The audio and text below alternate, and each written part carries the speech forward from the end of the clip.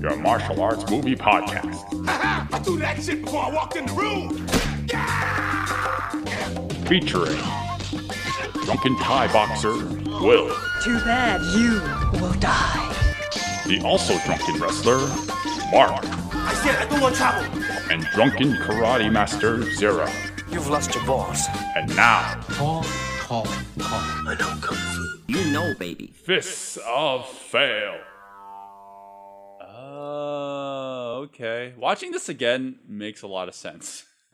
What do you mean? Well, after watching when you start with High Risk and then you go to City Hunter and you go back to watch High Risk again, you see like some of the stunt work's kind of the same. They do a gag similarly that I noticed too. Which one are you thinking of? Do you want me to bring it up now, or should we? Go Oh back to yeah. the Okay, episode? well, we'll bring it up later when we get to it. How do we want to do this episode? I mean, we could talk about one and then the other. Well, right? yeah, I think. Well, what was the point of us talking about these two movies? So originally we were supposed to talk about just City Hunter for its anniversary. No, we were supposed to And then talk about you started- High Risk, actually. I'm sorry. Yeah, we were supposed to talk about High Risk because of its anniversary, but then you kept on saying like, oh, well, City Hunter has this and this and this connected to it in the background. And then upon watching High Risk, we realized that there's only really one really good fight scene, and it's more of like a classic Hong Kong action movie than a martial arts film. Like I wouldn't label it as a martial arts film at all, actually. Oh yeah, okay. Well, okay, I'll be fair because it is more of an action movie than I remember it, and I really wanted to cover this movie. I think I talked about this several times in the past. That I really want to talk about High Risk because High Risk is one of the first movies I've ever seen in my life. I grew up on this film. I was 5. I had this on VCD, and I saw this all the time as a kid. It was like one of the few VCDs that we had. For those of you who don't know what VCD is, it's like that. It's a CD platform that was bridging the gap between VHS and DVD. It didn't have the quality of DVD. And it was very short-lived, right? Yeah, I made my own VCD. Oh yeah, yeah. I had a DVD player that could play VCDs, and then when I looked it up online, I would basically rip movies onto VCD, and I would just have this big CD bundle that had all my movies on VCD. Okay, well, I'm very glad that you were able to find a high-quality version of this because well, it's been so long since I've seen this, but I have like fond nostalgia for this. So I guess I was just blinded by that because there's clearly a lot of things we can think about it. But in general, I just have like, I come off with like good feelings after watching this. So what do you think, Zero? High Risk? So I enjoyed it when we watched it, but I have to say I forgot almost like everything about the movie. It's only been like 2 days, man. What? Yeah, I know. Like, the things that stood out to me about High Risk were that it turns into like a Die Hard ripoff, basically towards the end of the not even end. Like I want to say in the midpoint of the movie. Like I think a little earlier than that too. Earlier? Yeah. Okay. Well, it is Die Hard. I listened to Bay Logan talk about talking the commentary for City Hunter, and we'll explain why we're talking about City Hunter as well in a little bit too. But for City Hunter, he mentioned High Risk, and he said that like High Risk because you really can't talk about one without the other. He said High Risk is like Die Hard if you took LSD. I was like, that's a really good way to describe it. Yeah. I don't know. I wouldn't say that. It feels like a Hong Kong film trying to do Die Hard.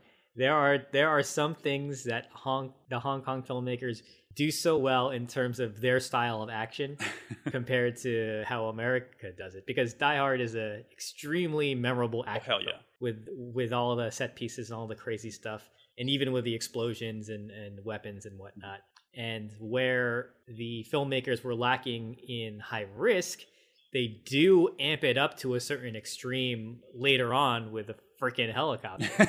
So which is not in Die Yeah, Hard. yeah, I'm pretty yeah, positive that You don't remember that? Yeah. The Die Hard. In fact, this is where they take it from. The helicopters with the two Johnsons, the FBI agents. They fly up to the top of the Nakatomi Plaza, and they try to blow while the terrorists trying to blow up the roof. In fact, this movie, like literally, High Risk literally rips a lot of that off. No, I know, but like, I mean, we're getting a little bit ahead. But does the helicopter crash inside the building? No, but it explodes outside the building. Okay, so that's what I'm saying. Like, this is where Wong Jing took liberties and was like, well, I can't do what they did in Die Hard. I'm gonna do what I can do with this, 1-to-1 scale replica and just start wrecking shit inside the building. Yeah. It is definitely lower budget. You can tell, but I don't fault them at all for that at all, because Wong Jing, the director for this movie and City Hunter and The Magic Crystal, another movie that we covered, he's pretty known for doing like mid-scale kind of movies on a shoestring budget. Like this kind of movie kind of shows, right? You can kind of see where he had to pull the punches in terms of like what he can actually afford on production, but it's laughable at times because I noticed that like they're just dummy shots like scattered throughout. See, there is a certain charm to the lack of budget in these older Hong Kong movies, where probably if you saw it at the time, you're like, oh, that's a dummy, oh, that's a miniature. But the fact that they're shooting it all in camera and there's no CGI, that, I guess, to somebody who watches a lot of film, I appreciate that a little more, as opposed to like, oh, we'll just add it all digitally afterwards. I like shooting as much as you can in camera. It's cute in a way, but I was gonna say it when you capture a lot of like what Wong Jing does, like you notice that he uses everything on a shoestring budget. Like I said before, he'll use miniatures. He uses a lot of miniatures to establish these supposed large scale building explosions, but they're clearly these tiny little models that he just lights on fire. And it's like, well, now as a kid, I obviously didn't notice it, and now I do. But it's excusable. But it catches you off guard because there's also a lot in this movie that are done with practical effects that you wouldn't expect from a smaller budget movie. So there's clearly a lot of shootouts. They use practical effects when it comes to having helicopter skating across the floor inside the building as it's like cutting up everything and like sparkling at the same time. Like there's clearly a lot of effort that goes into that too. I think the best juxtaposition is when there is a car early in the film and Jet Li and another character jump out of it and it crashes outside the building. And obviously that's a miniature. It's a toy car coming down and you're like, oh, you're laughing at it. But in the next shot, you see an actual car landing on another car and it erupts into flame. It's like, oh, wow, okay, I wasn't expecting that. It's like there's clearly a lot of effort that went into that too. Yeah, like they cut corners where they had to, obviously, but where they could explode a real car, they fucking did it. And that's why it is funny to kind of laugh at the budget, but I will always applaud the effort and not going the digital route, obviously, because they couldn't go at this time. It's 95. Yeah, I mean, well, they did use a little CG for City Hunter, which predates this movie by 2 years, but I mean, CG was like its infancy at the time, right? So and especially with lower budgets, you don't want to use CG unless you really have to. Unless you think about the CG that was in The Magic Crystal, which is just like hand-painted frames of like a jade rock coming to life, poking a little boy in the chest. Those are the memorable moments of that movie for me. All right, so what, besides a Die Hard ripoff, what is this movie about? It's about Wong Jing apparently getting peeved at working with Jackie Chan, so he decided to kind of make a Jackie Chan-ish character and just make him very pathetic in this movie. So yeah, I guess you can fill in the backstory more there, but based on what I remember watching in City Hunter, I didn't feel that Jackie Chan was utilizing a lot of doubles. Mm-hmm. You can see where he Right. had to in certain moments, but I'm surprised that Wong Jing would kind of have this attitude towards him based off of that film. I mean, we don't know all the Of behind the course, scenes, so of course. I've like after doing a lot of rewatching of these two movies, and I've obviously seen High Risk a lot of times as a kid. Rewatching again, I captured a couple more of those like subtle nuances and why I can see why there'd be some sort of issue between the director and Jackie. And also watching City Hunter, you can kind of see, you know, like where he borrows certain tropes from City Hunter and uses it in High Risk. You know, so you can kind of see like, you know, like where Wong Jing had frustrations from City Hunters using it again in spite for High Risk. Yeah, like I don't know. I think a lot of it boils down to just a conflict of, you know, interests for both of them. I know I don't know what kind of person Jackie is like when it comes to the filmmaking process, but you know, it does seem like he's a bit of a perfectionist. I mean, like that's not at all a negative thing. You know, it clearly shows when it comes to his films. and it's kind of known on record too that he's a perfectionist. That's why a lot of his films come out in such high regard, because he wants it to come out a certain way. So he will, you know, do the numerous amounts of takes in order to get that good shot. Right. And that would conflict with Wong Jing, who he does everything on a shoestring budget. He does everything as quick as possible. And we're going to talk about that for City Hunter in terms of like how he likes to work and why things had to be done the way that they were. I could totally understand why there'd be drama there. But I want to start with High Risk first, because you are right. It is a lot more sparse on the martial arts than I remember. So I'm kind of sorry about that. I thought there was a lot more than this, because like I actually saw this so many times that I thought I had a photographic memory of it. And I kind of did, but I replaced in my head all the gunplay with fighting. Right. I can definitely see that happening. Also, when you have Jet Li in a film. Oh yeah, Jet Li's in the film. This is the first time talking about it. right. You kind of Jet Li is the star.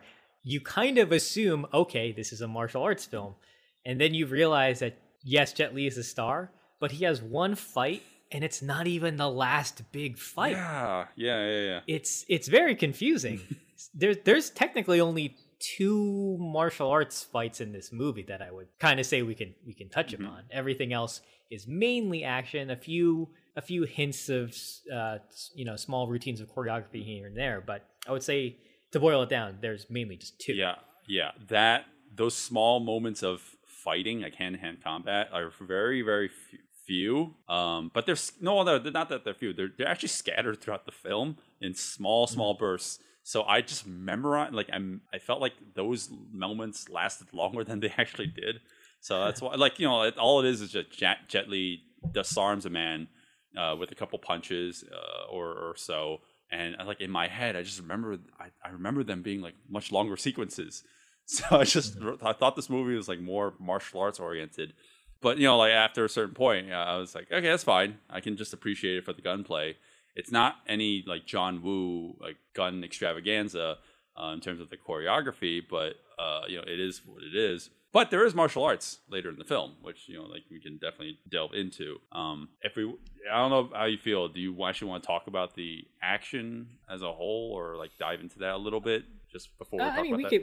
we can briefly touch upon it, but yeah, like I don't think we really need to go deep into scenes, because a lot of the scenes are large groups of henchmen shoot up a crowd. Yeah. Or vice versa, and it's, you know, it's kind of fun. There's a lot of squibs. There's a lot of real prop guns shooting blanks, so we get the smoke, we get the sparks, and you know, we get blood splatter on clothing. So I always love seeing that in my old Hong Kong martial arts films instead of CGI. Well, blah. yeah, those days are over, man. Right. Yeah, I get it. It's, you know, it's just a lot cheaper, a lot easier to do it now with computers. But that's why I like going back to these older films. I just like seeing it in the camera. Yeah, well, there's a cheesiness factor to it too, right? So yeah, well, I mean, a lot of this is completely impractical, obviously being an action movie. But like there's some things that go outside the realm of reality, or like no, not reality, logic. I love that set piece where Jet Li and a supporting character crash into a building while during a gunfight inside a vehicle, and they not only run everyone over, but they careen into a well, they don't careen, they go into an elevator, and like everything about that makes no sense. Not only would an elevator not be able to support that amount of weight because it's a fucking car, but when they arrive at the destination, the elevator is ambushed, like by gunfire when the doors open, but there's no car there. And then the car comes coming out of like a completely different room. It's like, how did they do that? Well, the car comes out of the other elevator, the one that they weren't expecting. It's so stupid. But that's the charm, It's silly, but you kind of laugh at it. I love it. And well, I will want to point out that there's usages of landmines. And I actually thought as a kid that's how landmines worked. Right. Yeah, so in our opening scene, we have a character who steps on a landmine. Oh, man, what? Wow, I'm so sorry. Yeah, I can't even remember anything from this movie. Still? Yeah, I don't know what it is. Like, there's something about this film where I watched it and I enjoyed it, but like I can't remember the details for some reason. Yeah, okay. I can see that. Okay, so let me skip ahead to another landmine scene that I kind of remember. So somebody steps on a landmine, and in order to get them off, in order to kind of prevent it from exploding, the person steps off the landmine and then immediately Jet Li like hits it with a bat or something, some wooden object, to fling it away. And I'm pretty sure that guy would just have exploded upon stepping off the mine. Right. I'm not an explosives expert, clearly. I don't know if do landmines work like that? Do they lob up when you let go of them? My understanding was if you stepped on it, they immediately explode, right? Once the weight is taken off, it explodes. I don't understand why stepping off of the mine in this movie causes the mine to spring upwards and then explode. I don't know. I'm pretty sure it doesn't work like that. I love that. I seriously thought that's how that worked for the longest time. Based off of all the Vietnam movies I've watched, I'm pretty positive landmines don't work like that. Right.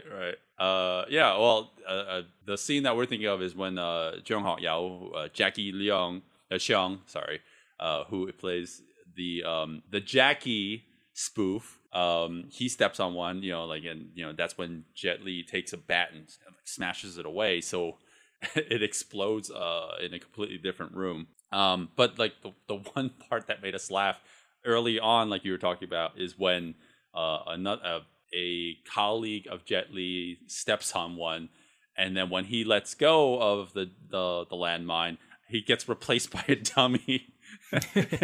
In this very glaring shot where you can clearly tell it's a dummy. It's cute. Mm-hmm. Like you said, it's like an admirable quality to it. I've mentioned this in previous episodes. I am all for dummies in movies. I want more dummies. I want more, bodies getting thrown over cliffs, turning into dummies. Like those are just my favorite types of shots. Yeah. There's a cute quality to it, and I kind of appreciate it for that. I don't know. I guess if you do want to talk about the action, or do you want to actually talk about why this, like the real centerpiece of this movie, which is Jung Hao Yao, Jackie Chang, who plays the Jackie parody. I feel like that's actually probably way more interesting than the actual fighting. Yeah, just right. I mean, we can go into the only fight that I would like to talk about is the last fight. So anything you want to get out of the way before that, let's discuss. Okay. What do you think about how extreme Wong Jing conveys Jackie out to be? Because this is clearly trying to be an attack on him. This is it's interesting because it just reeks of bitterness.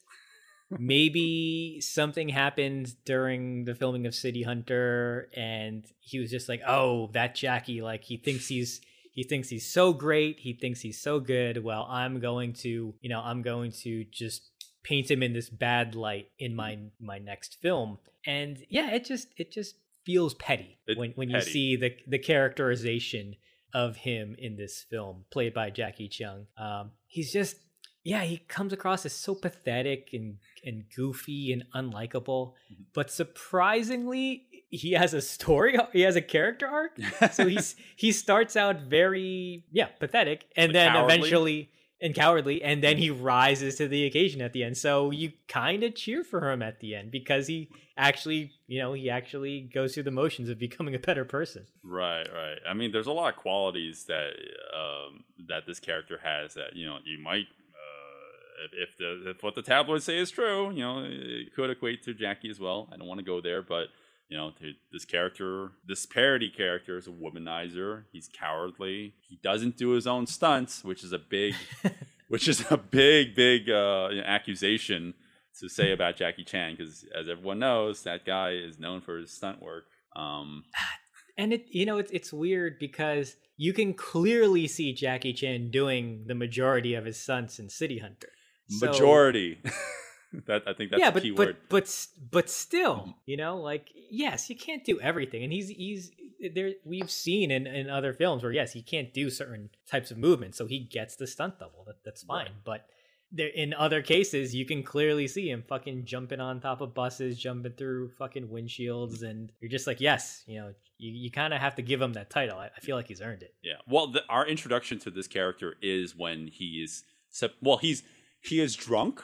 He's had like an all-night bender, and he was like fucking a bunch of. This is our introduction to the character, and he's supposed to do a PR stunt where he's going to jump off a building, but midway through, when his quote unquote he jumps off the building is actually Jet Li doing it, and when he lands, that's when Jackie, I guess this Jackie comes into fray at the last second to claim as if he actually did it. Like that's our introduction. That's actually who the character is throughout the whole film. He's a fraud. And I think that's what Wong Jing wanted to accomplish by making this character so like pretty much like the opposite of what everyone expected Jackie Chan to be like. It for the majority of the film, he really is just a coward and like a charlatan. But at the end, he does kind of redeem himself, and we could talk about that in more detail, which is very surprising that we're going to be ending the discussion on that because the last fight with Jet Li takes place about 10 to 15 minutes before the final fight, and you would expect that the final fight would have Jet Li in it, and it should be the best one, right? But it's not. Yeah, it's very surprising, and it's unfortunate too because Jet Li is the headliner of this film.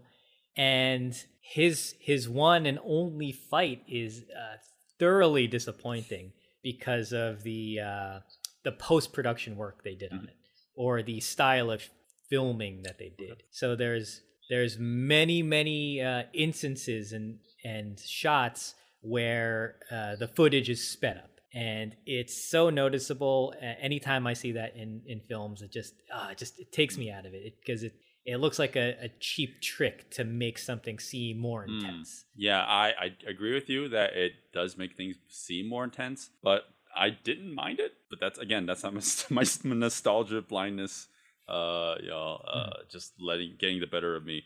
I think that's very typical of early 90s Hong Kong movies. Something about them, they really like to amp up the speed, especially Wong Jing. Like he was really all about that, and you can kind of see that in like late 80s wuxia kind of movies as well, especially like Stephen Chow's movies. I'm going on a tangent here, but I didn't mind that, because you can see that a lot in the gunplay. It does make it a lot more intense, because the way that this fight scene starts isn't with Jet Li in a fist fight yet. It's him versus a bunch of henchmen with guns.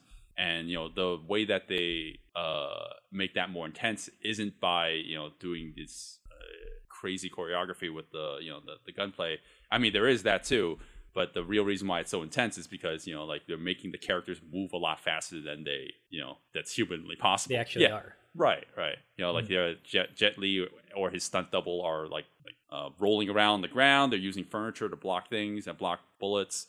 And you know, like there's a funny moment where before Jet Li is shot, he pulls a guy back, and the bullet is he uses somebody's ass to block a bullet. I don't know if you remember that moment. I vaguely remember that one.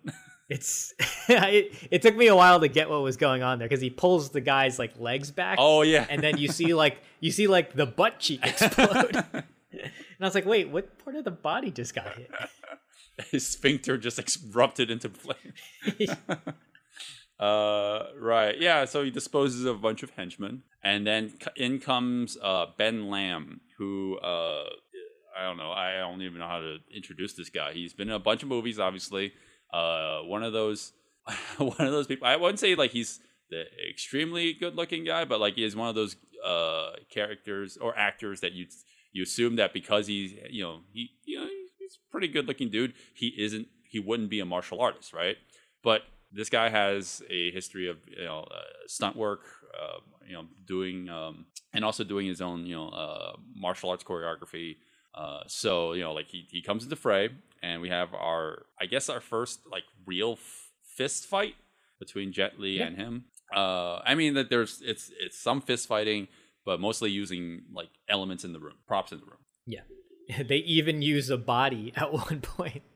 Do you remember that? There's this hilarious moment where what's his name, Ben Lamb. Uh-huh. There's a body on the floor. He kicks it up, which is a dummy, obviously. So it goes flying into Jet Li, and then Jet Li has to throw like the dead body off of it. That's how strong Jet Li is. He could just hurl someone. We get a little fun moments on the floor. Ben Lamb's like throwing a bunch of kicks. He throws this spinning back kick, a double back kick towards Jet Li, and it kind of resembles something that's used in City Hunter by Jackie, but not as well. I wouldn't say it's not as impressive, but like there's like elements of that, echoing from City Hunter. I don't know, like I'm trying to like point out other things that I noticed that were like it kind of resembling City Hunter. But see what else is there. Well, for me, the one thing that kind of elevates this fight above just being a little mediocre for me personally is that at one point towards the end of the fight, Jet Li grabs the stage lights, the space lights. Yes, so it's a very, very long pole with lights attached to it, and I believe there's still, I guess, at least in the movie, there's still electricity running through it. Mm-hmm. So you get sparks coming out of the ends of the pole. So anytime he hits Ben with the pole, you get the spark. So it's kind of neat. Yep.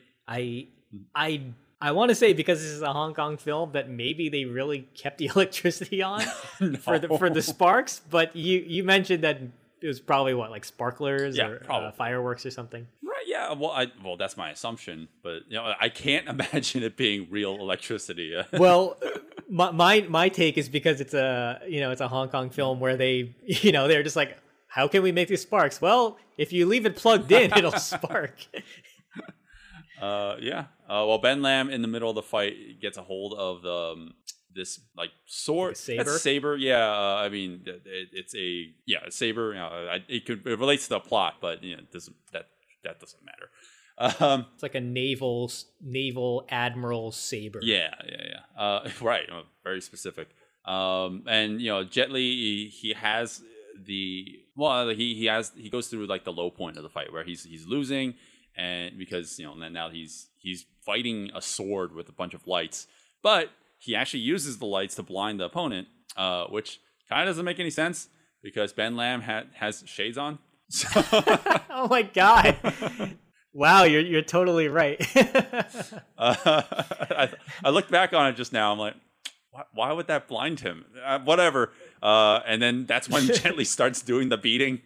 Right. Well, his pole gets cut in two, and then he kind of uses it as like double collie sticks and just starts wailing on him. Right. Until that's it. He's just kind of done after that. Yeah.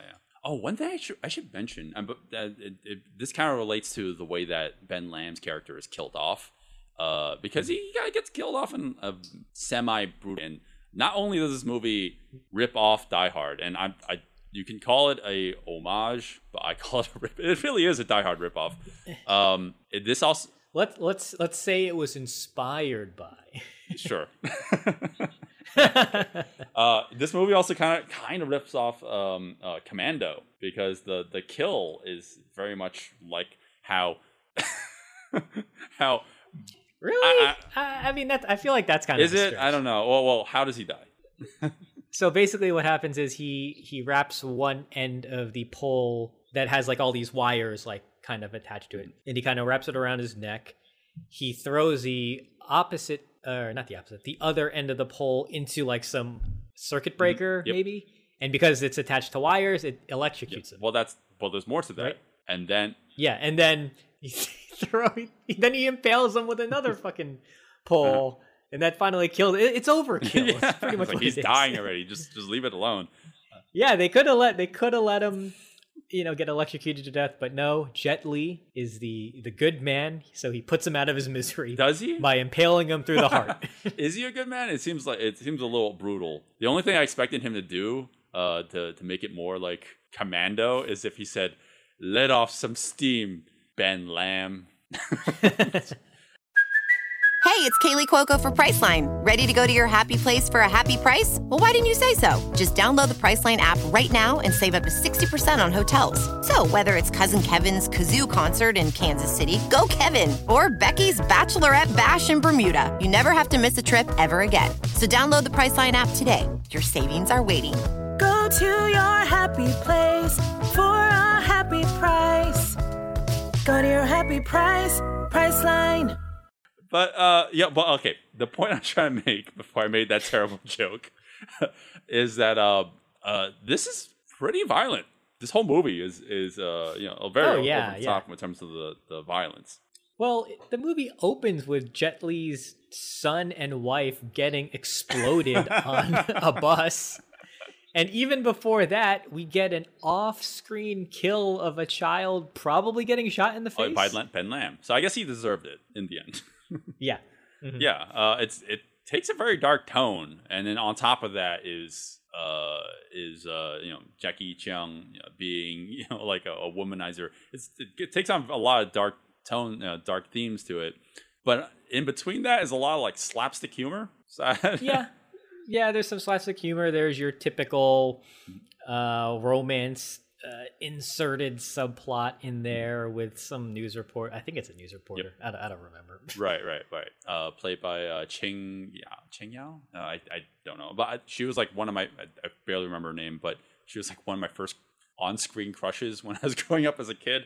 Was it the reporter or was it the other woman? No, the reporter character. The actress. She was on a lot of TV shows. Like I was just like always noticing her. Obviously, since I'm talking about like her the now. cameraman noticed her cleavage in the opening. Yep. I don't know if you noticed, she was also in City Hunter. Yeah. Okay. You pointed that out to me. I would have never known. Yeah, I got a little bit of the face blindness. You don't need the face blindness. You can just look at everything else. So that fight scene ends with Jet Li hurling out of the building, just like Die Hard. And then instead of the explosion happening while he's leaping out of the building, instead the explosion follows him. And what I mean by that is Jet Li jumps out of the building, and conveniently there is a bunch of people holding a sheet out ready to catch him. So, it's a trampoline. So they catch him, but then a grenade follows suit right after him, and they all catch the grenade as well. And just like, why would they do that? Well, there's just so many questions because, just to back up a little bit, the terrorists are throwing out hostages earlier in the movie, and why weren't they catching them with the sheet? Why suddenly Jet Li is the only one who can get saved? I don't know. So many questions. So I mentioned before that the helicopter comes careening into the building and crashes around. That shot goes on for like eternity. I love it. Yeah, it is. It's like definitive Hong Kong action mayhem. It's a real. I don't know if it's a real replica, but it looks like a pretty a pretty good replica of a helicopter because you have those internal shots where you can see the frame and everything like that. But it's just spinning wildly out of control. There's so many sparklers, rigged up to the hull of this helicopter. As it's spinning around, it's basically like the blades are going all over the place. It chops a few bodies in half at one point. It like swipes through like pillars and people fall down from the staircase. Oh, it's great. It's what you want. It's overkill. Of course. In an over the top I action. love it. Yeah, it's overkill. Yeah, it keeps going on, but it's kind of impressive. So I just kind of let it go, let it slide. Well, the destruction of the room kind of sets up the environment in which the final fight will be happening. Not with Jet Li. Jet Li is too busy fulfilling the plot or finishing the plot because now he's got to save the damsel in distress. They gave him a love story, which I was, sure, but why did they take away the last fight for him? He's the star. Well, okay. Well, to finish off what you were saying earlier, it is to finish the character arc for the Jackie Chan surrogate character. Because now he's I guess a badass. Yeah, so basically we get Billy Chow from Fist of Legend, rocking one of the best mullets I've seen in a while. So ugly looking, just total party in the back. Remember, our introduction to him much earlier in the film wasn't only that he had a mullet, it was that he was wearing nothing but a Speedo. Do you remember that? Oh my God, yeah. Yeah, and he was throwing these incredibly high kicks. And you can just see his taint in one of the silhouettes. It's so disturbing. You're like, oh God.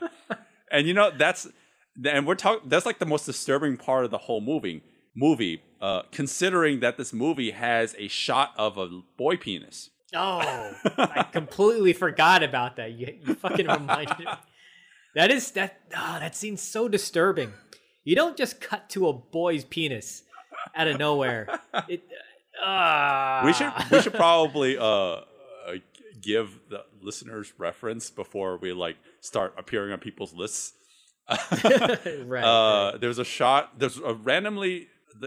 There's story. There's plot happening, and suddenly there's a hard cut to a boy's penis, and that boy's penis is peeing, and that you see everything. It's really weird. I don't know if it was real or not, but yeah. In the next shot, you see it's a little boy peeing next to Jung Ho Yao, Jackie Cheung's character, and the whole joke is that his penis is nowhere near as big as his penis, or the little boy's penis is not as big as his penis. That's the joke. Very off color by today's standards, or in general. Yeah. And then Billy Chow comes in and he shows off his dong, and then that becomes a joke as well. Right. Well, they don't show his dong. They show a fucking jet stream coming out. Yeah. From his, from him urinating, implying that he's got this very large penis, which caps off a really, really, really poor tasting joke. So we got penises, like children penises, and womanizing. Wong Jing has a very peculiar taste when it comes to a comedy. I've seen child's penises in other Chinese films before, so I think it's. I'm glad you finished that sentence. Yes. So yes. I do not watch anything of those sorts. In other Hong Kong films, I've seen them show it on screen. So I think it's a cultural thing. Oh yeah. It was always used for comedy. Of course. Let me preface that. It was never somebody just honing eyes, honing in, eyes glazing over, some pervert salivating. No, it was always for comedy. I think it's just a cultural thing at the time. I think we realize now that, yes, don't do that. Do not show children's genitalia on screen. Yeah. Well, let's segue from that to the final fight because... You brought it up. I know I did. It needs to be mentioned because anyone who's going to the movie, you're going to notice it. Now let's talk about the final. You could have warned me while we were watching this because I I screamed. You're like, when I saw ah, is that real? We're like, I think that is a close-up shot. Like you said, it's commonplace in Hong Kong movies, especially for comedic purposes, but never like a close-up, like dead center. You're like, oh shit. Yeah, center frame. Yeah. If you're gonna watch this movie, don't let anyone know that this, like, that's why, like that you saw this. But anyways, on to the final fight, the actual final fight for greener pastures, so we can move on from this shit. This actually is not too bad, right? Yeah. I like this final fight. It gets better once the weapons are involved, because he's just Jackie Chung is just kind of underpowered compared to Billy Chow, physically too, because Billy Chow is just so much taller than him and just so much more powerful. They show that off in the beginning of the fight where Billy Chow throws one of the characters into the side of a piano, and then Jackie Chung's father tries to double kick him, which is completely ineffective because Billy Chow doesn't even move and his father just falls flat on the ground. Right. And then he picks him up and he just starts pummeling him, eliciting, the anger and the hero to come out from Jackie Chung at that point. Like, no, don't beat my father. Don't do that. And then, he rises to the occasion. Yeah, well, he basically is the Incredible Hulk here, right? So watching this again with you initially, I was very impressed because I thought it was Jackie Chung doing all the stunt work.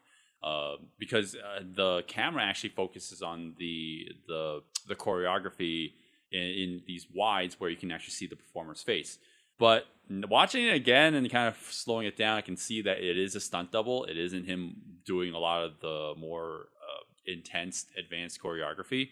But I gotta say, whoever they got for the stunt double is very convincing. It kind of looks like him. Yeah, I mean, this stunt double looks like him. I mean, that's hence the term stunt double. Like, well, face-wise, facial features-wise, that's. Oh, so I wasn't really noticing that too much because anytime they inserted the stunt double, it's always an over the shoulder, so you barely get a chance to even look at the face, or when the face is very very cleverly obscured by blur or just by something on screen, so you can't see it, and it's good. Right. Sometimes you do see a small, like, 45-degree angle of the character, so I like, you can clearly see some face, in those shots, and I think it was convincing enough. So it fooled me. It's like upon closer inspection, like I noticed it wasn't him, but. Whatever shots that we do have of him doing the choreography, like, I thought it's, of the actual actor doing it, I thought it was it's convincing. It was impressive enough.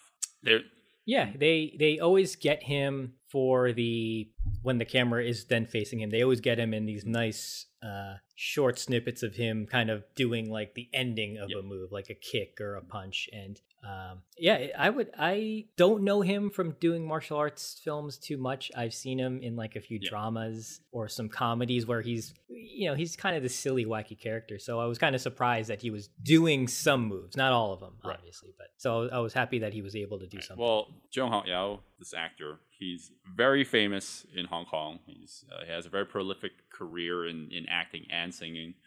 But every once in a while he'll do like a very wacky role like this one where he's just playing a goofball. Like this movie specifically comes to mind when I think about it. So that moment that I want to talk about that I feel like is a complete dig at City Hunter, or Jackie on City Hunter, is the chair gag. Because like you were saying before, okay. Yeah, we're talking about we were talking about how this character is like now winning the fight initially against Billy Chow, but then when there's a chair that gets introduced into the fray, and he jumps over the chair, kind of effortlessly, and you see that same shot in City Hunter, and there were a lot of complications that came from that from that stunt. And I'm pretty sure because this movie has a similar gag or similar stunt work as that, it must be some sort of dig at Jackie for that. or like an example of it.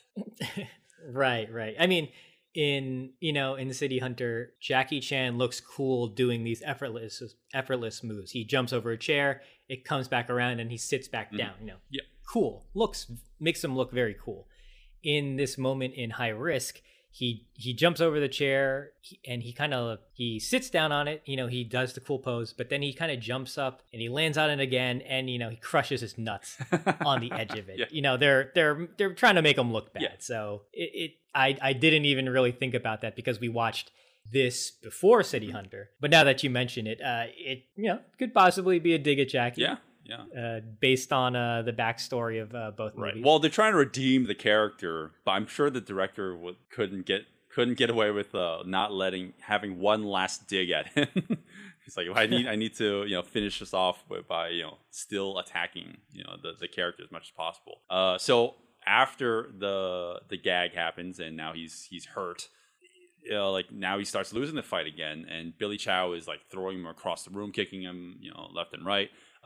And when he does a flying double kick towards Jackie, this movie's Jackie, he immediately turns into a stunt double, and he gets completely padded up. He looks like twice the thickness that he was originally. That's fine. Yeah, I know. It's completely fine. But it's just some things you notice when you freeze frame it and slow it down. So there's another City Hunter parallel in this. Oh yeah. So once the fight kind of goes to part 2 in High Risk, this last fight, Billy Chow gets the yellow nunchucks, and he starts wailing on Jackie Chung's character, and who is blocking with his forearms. And then we get the sight gag of his forearms are kind of puffed up, from bruises and whatnot. Jackie Chan does that in City Hunter as well, where I forget what he's kind of blocking, but they do Jackie Chan does his typical gag where he takes a lot of the hits, you think he's fine, and then he shows you like, oh, okay, that really, really hurt. And he starts like rubbing himself down because he was in pain. Right. Yeah. Well, I want to talk about that like more in detail when we actually talk about City Hunter. But like after, Billy Chow like freaking takes out the nunchuck out of nowhere. That he says that he bought from Jackie's gift store for a 10% discount. that was hilarious. I like that. But then Jackie, he obviously losing this fight. He suddenly regains the upper hand by doing his like breakdancing windmill moves, and he grabbing these like velvet ropes as like some sort of like long chain weapon. But he's somehow gets his hand on another pair of nunchucks. No. So he takes his nunchucks back pretty much. Oh yeah, okay. I think I missed that detail. So it's a little confusing. So he has the velvet rope, which has like a long metal pole attached to it. Right. But what ends up happening is he ends up using both as nunchucks. Technically, it doesn't work. I think they change it as the fight progresses into the velvet rope just turning into nunchucks. Yeah. But originally it didn't start out like that because he gets the nunchucks away from Billy Chow, and then he starts using both of them against him, and that's where the fight turns in his favor. Right. Again, there's moments where you can actually see it's really him doing it. There's like one sequence where he kicks Billy Chow in the face. That it's clearly him doing it. And I don't know if this is me making a stretch, but there's another moment where he jumps up and he does a flying roundhouse kick, and that kind of resembles something that you see in the theater scene from City Hunter. But again, that just might be me going for a reach. That might just be this movie on its own. There's a great dodge moment that Jackie Chung's character does. There's a banister on fire, and Billy Chow kicks it towards Jackie Chung's character, and obviously the stunt double does a backwards bend to dodge under this flaming banister. It's done in a few takes, a few different shots, but the way they edit it's so quick, it looks really nice. Right. There's like intercut between all this. There's like moments of comedy, but you can clearly tell it's not Jackie's brand of comedy, right? Because Jackie obviously interrupts a lot of his fighting in all of his movies with the comedic moments in them as well. But here, it just something about it seems a little bit more. There's like the comedic timing is a little different, because there's before he's about to get hit by the banister, which is a cool moment. Right before that, Billy Chow pushes the character against like another burning railing, and you see him, see the character just like writhing in pain. He's like he's mugging for the camera, but there's something about that doesn't feel very Jackie-ish. Right. It feels like an emulation of it. Yeah, well, I guess what we should mention too is Jackie Cheung's character is dressed up in the Bruce Lee yellow jumpsuit. Mm-hmm. And so he is pantomiming the Bruce Lee sounds this whole fight, which is so it's distracting. It's not distracting to the point where I hated it, but it's just like I get it. He's a very iconic figure to Chinese people, but like we don't need to see that. I wonder if it was intentional to make him resemble Bruce Lee in certain ways, as it did get Jackie, because Jackie hates that shit. He hates being compared to Bruce Lee, because he's fucking made like a career, like a 40-year career, and like even to this day, he's asked, "Hey, who would win a fight? You or Bruce Lee?" And he's like, "Can you stop asking me that fucking question?" I'm pretty sure that's a dig at him too. Like making him seem like Bruce Lee in this movie too, because he adapts a lot of the characteristics off of like the negative parts of Jackie, this character, I mean, but also he looks and resembles Bruce Lee as well. So I'm pretty sure that's also intentional. It's you can clearly tell that this character is trying to get under the skin of Jackie Chan. The way that this movie ends, this fight ends is like with trying to run away. And, now Jackie's not letting him off scot-free. So he takes him down with it's like a wrestling move. It's like a flying elbow. Flying elbow to the neck. And I think you said it. You thought there'd be like a Die Hard moment, because while we're ripping off Die Hard, might as well go full Die Hard. Right. Where the villain isn't really dead. Yeah, and then at the end he shows up, and then there'd be some final kill by one of the key characters. But I guess they just felt like ending it that way. Yeah. So just to rewind a little bit, so before he does the flying elbow to kind of choke him out, Jackie Cheung goes into a neck lock by locking his legs around Billy Chow, who he would have to jump really high because Billy Chow's really tall. Yeah. But he goes into that, that neck lock with his legs. He, twists his torso, flipping both of them over the banister. And Billy Chow's character falls down, and then Jackie Cheung's stuntman catches himself before going over. But you get the nice wide of it happening, and it's really impressive, that stunt. It's really small, but... Right. Yeah, I like that a lot too. It shows a little bit like aerial grappling, I guess. Well, I mean, it that's one of those things where if the stuntman didn't catch himself, he would have just fallen over the railing as well. So, well, this movie's not afraid to use wires. I don't know if you caught on to that. Like but it's very minor. It's not glaringly obvious. I only noticed maybe one moment in the Jet Li fight where Ben Lam does this really weird kick where he's just suspended in the air just a little too long, just a little bit. Like if it cut a little earlier, I would have never noticed it, but it's just one of those things where you're like, oh wait, he's still in the air. Yeah.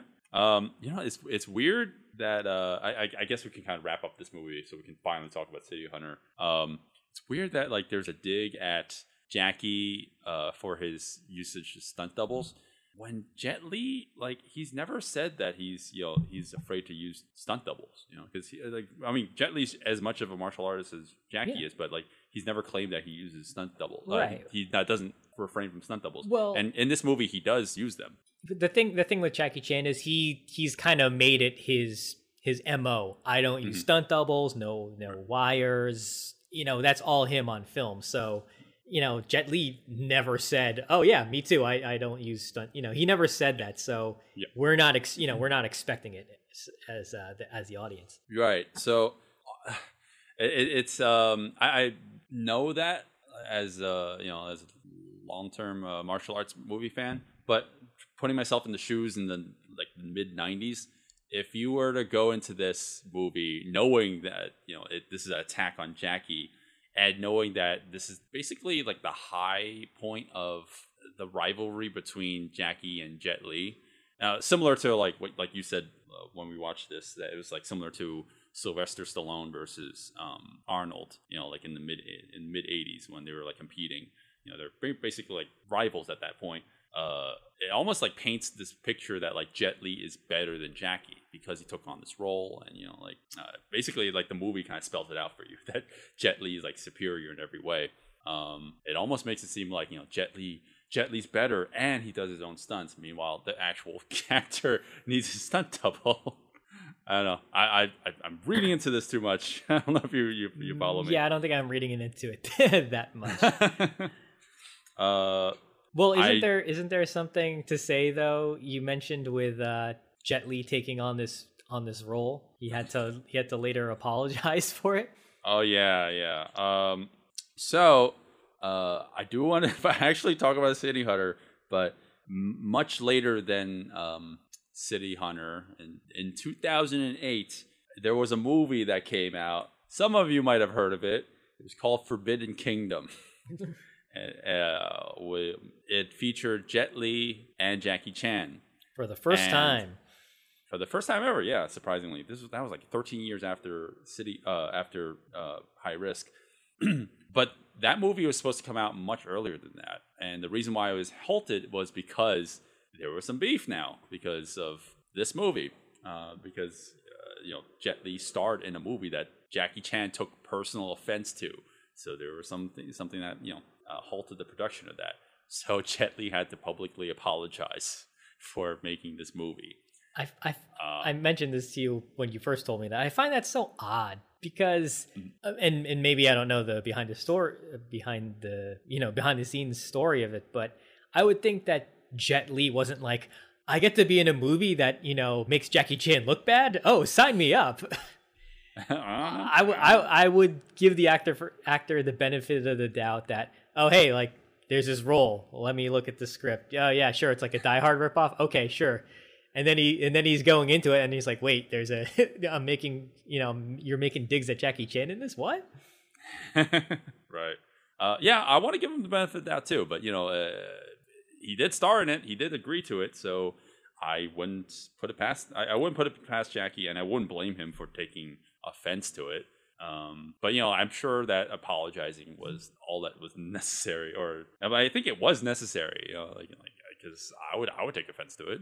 It's the movie was made in spite of Jackie Chan. And you participated in it. I get it. Yeah, I mean. It's not like Jet Li wrote this. I had to check the IMDb just now. Like, wait, did he write this? Let me make sure he didn't write this movie. Right. That's true. That is very, very true. Yeah, I want to say he probably just took on a role. But yeah, maybe he was aware. Maybe he had something to do with it. I don't know. I would like to give him the benefit of the doubt. Sure. Yeah. Well, in the end, we got Forbidden Kingdom. So, for better or for worse, we got Forbidden Kingdom. We're gonna cover that one day, right? Will we eventually run out of stuff to cover that we will have to cover Forbidden Kingdom? Let's just make a really quick review of it. Don't watch it. There you go. Okay. Doesn't Jet Li piss on Jackie Chan in that movie? What? I don't remember that. You don't remember that? There's a scene where somebody pisses on somebody. No. It's either Jet Li pisses on Jackie or Jackie pisses on Jet Li. Is there a little boy penis? No, there is not. I hope. Oh man, for karma's sake, I hope it's Jackie Chan's character pissing on Jet Li, and that's him like getting back at him for making High Risk. Oh God. Well, that is High Risk. What do you think of it? Because obviously, like, this is not our versus episode. We're not reviewing one and then comparing it to the other. We're pretty much doing two movies together. I didn't think we'd talk about High Risk for as long as we did. Right. I was way more interested in the backstory. Yeah. than I the mean, movie like itself. you mentioned, now that you filled me in like on all that information involving Wang Jing's kind of resentment or whatever pettiness towards Jackie Chan, it kind of makes the movie a little more interesting. And you were kind of filling me in on information while we were watching it as well, so it was fun. I'm not the biggest Die Hard fan, so seeing everybody loves Die Hard. Oh, my heart hurts. hearing that. So I like Die Hard as a film. It's great. I would not take that away from it, but I don't go gaga over it like Jake Peralta does. It's a good movie, but I don't need to rewatch it. I saw it once. I was great, good. That's all I need. All right. So, okay. As somebody who isn't really a diehard fanatic, when I saw this, I was like, oh, that's cute. It's parodying, ripping off, homaging, whatever that movie. Mm-hmm. But because I'm not the biggest fan of that movie, I guess maybe I wasn't really the biggest fan of this. But I enjoyed it when we were watching it. I like a lot of the older Hong Kong action tropes, the practical effects, the kind of over the top kind of silliness of it. I like Wang Jing as a director. I wish he dropped the comedy aspect of his style, though, because he's mainly an action comedy guy. I think he does action very competently. I am not the biggest fan of his comedy stuff, though. Yeah, very too slapsticky. Yeah, a little too slapsticky. In this one, it wasn't so bad.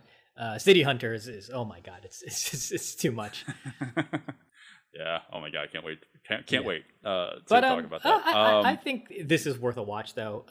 It's fun. I did like the last fight, but I don't think you really need to see it. It doesn't really bring anything new to the table. It's just it works. It works in the realm of this story. You have this kind of pathetic guy, and he rises to the occasion, and they make him look good.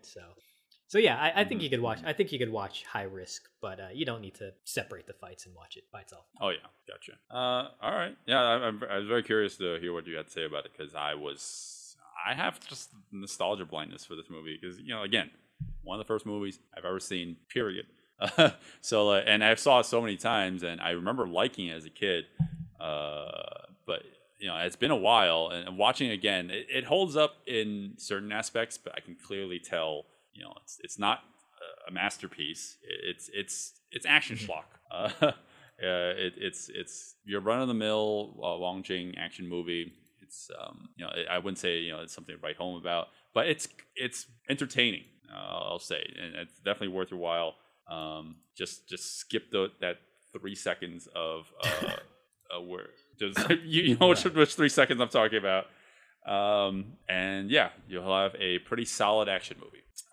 But as a martial arts movie, I agree with you 100%. It's not really known for the action martial arts, even though you would be you wouldn't be blamed for thinking it is because it has Jet Li and it's supposed to be a Jackie Chan parody movie. So you think there'd be martial arts in this, but it's not really. It's more a gunplay movie. So in terms of the martial arts aspect, maybe just give it a pass. But as an action movie, I still recommend it. Continued in part 2.